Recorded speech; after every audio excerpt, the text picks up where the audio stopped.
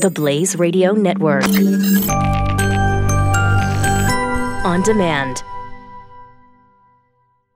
Boy, did I love the movie Unbroken. Hi there, it's Doc Thompson. There's a new movie in theaters September 14th called Unbroken: Path to Redemption. It's the rest of the true story of Louis Zamperini, an Olympic runner and later prisoner of war hero in World War II. It's his life after war. It compassionately shows how he worked through his demons and his anger, and more importantly, found peace with God. Unbroken: Path to Redemption is especially timely and is in theaters September 14th. Check out unbrokenfilm.com. Unbrokenfilm.com.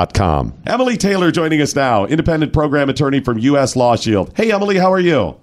Oh, I'm good. How are you? Doing well. So good to talk with you, but not necessarily about the topic at hand, because we Second Amendment supporters, which always sounds odd because everybody should be, got slapped down a little bit when it comes to the 3D gun printing, right? Yes, and really, I think that it's not just gun rights supporters who need to be upset about this. It's every single American, because what we have isn't a Second Amendment issue. It's an issue of the government regulating information. It's a free speech issue, and it's really disturbing. Yeah, we focused on this being a Second Amendment issue because it's guns that they were printing, but it really comes down to the intellectual property. That's really at the center of this. It's not, hey, it's wrong for you to 3D print a gun. There's more to the backstory, right? Oh, exactly. And what we have is the government essentially looking at these 3D printed blueprints and saying that blueprint itself is a gun. And so if you distribute that blueprint, you are an illegal manufacturer or an illegal exporter of firearms, which is a crazy position to take. And of course, the position that the company who wants to distribute them takes is, no, this is just information, and you can't commit prior restraint of my information.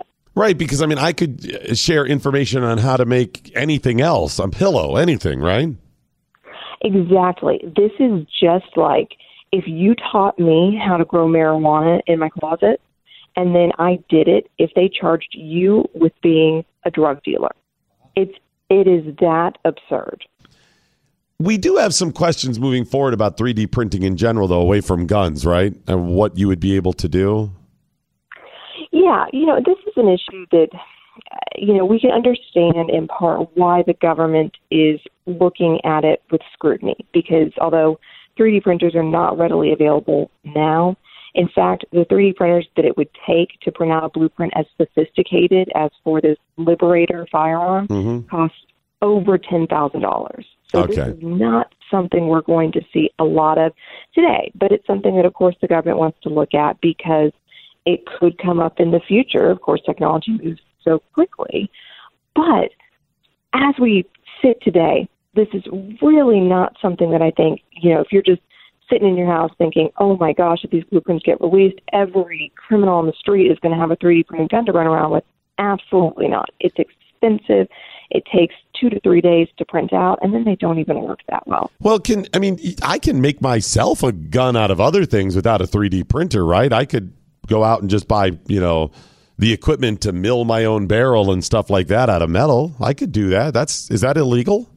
No, that's completely legal, and that's a great point. That every one of us, for the entire history of the Republic, has had the ability to legally make our own firearms. What you can't do, and this is just as true of 3D printed firearms as it is of the one that you mill yourself, is we cannot put them into the stream of commerce if they're unserialized, essentially just our homemade creation. But yes, absolutely, this is no different from what any of us have the right to do today with metal instead of plastic.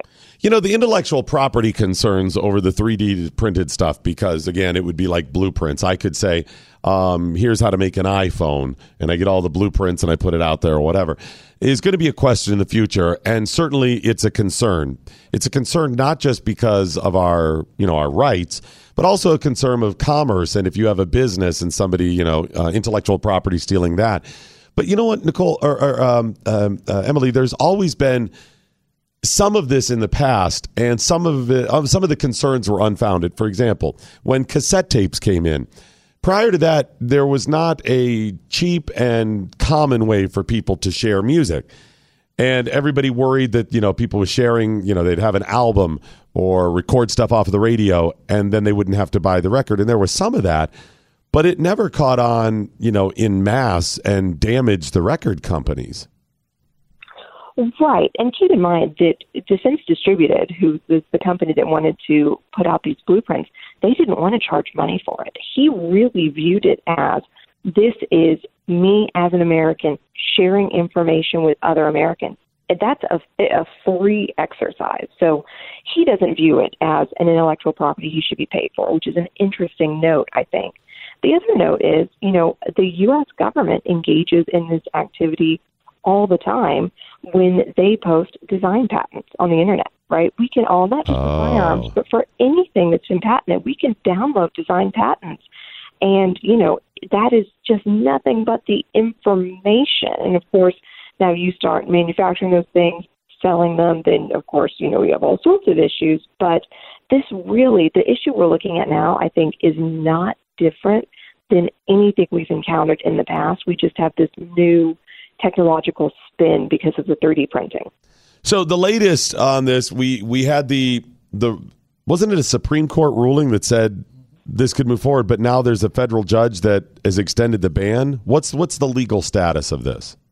Oh, I'm so glad you asked, because this is where the legal people get to nerd out a little bit. So what's happened is the federal government came to Defense Distributed and said, you can't distribute this blueprint. You're an illegal exporter. And so Defense Distributed stopped. They were complying with the government. And they were trying to make their arguments, trying to get essentially a government opinion letter that said they could. And when the federal government and the Department of State were dragging their feet and were not complying with sort of the appropriate timelines, Defense Distributed, this is down in Texas, actually sued the federal government. So that's lawsuit number one. Oh, that's right. This wasn't a Supreme Court. This was a lawsuit. That's right.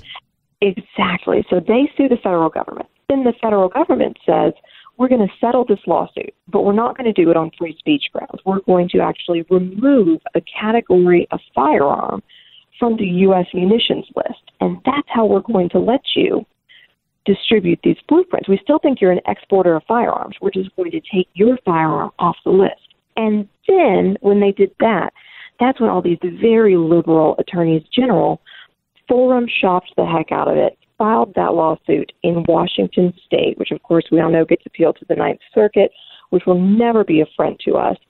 And they're actually alleging a violation of states' rights, but also a very technical regulatory issue that the Department of State did not comply with the Administrative Procedures Act, which would have required giving Congress notice that they're going to alter the munitions list. It is legally a very complicated matter, but, fascinating for anyone who really wants to dig into it. So this is going to continue to play out at various levels of the courts, and ultimately it'll have to be decided by the Supreme Court, right, at some point?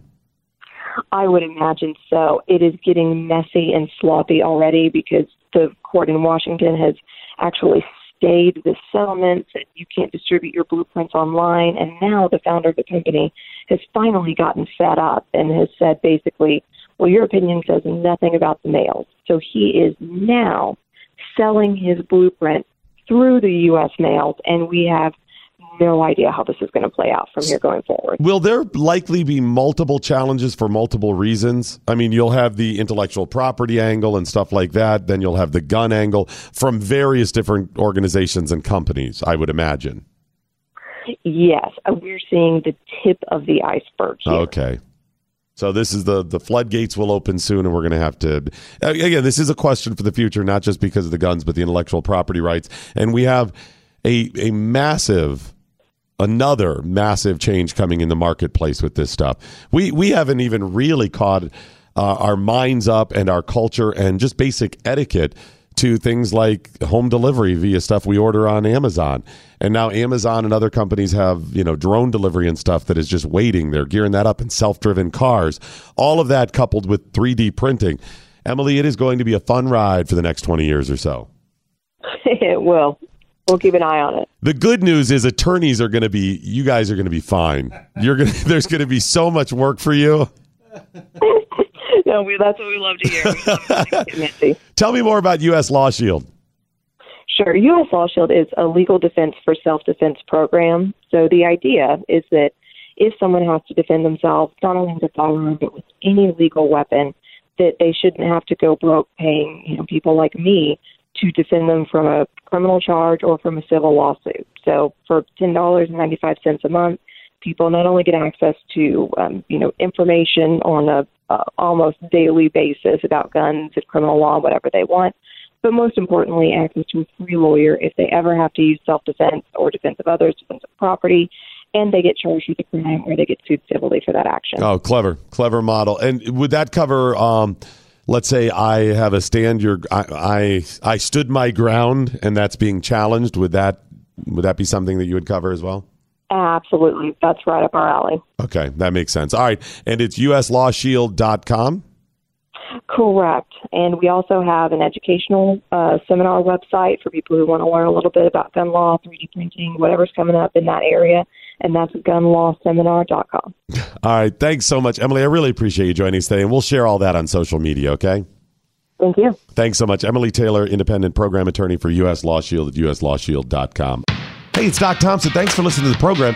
I want to tell you about another program that I think you're going to like. It's the Glenn Beck program. Check it out now wherever you get your favorite podcasts.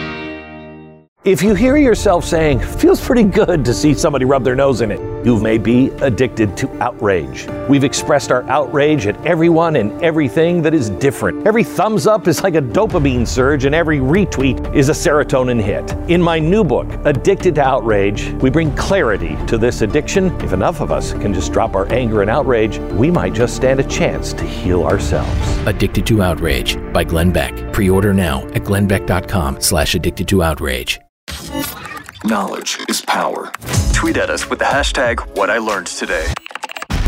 This is The Morning Blaze with Doc Thompson on the Blaze Radio Network.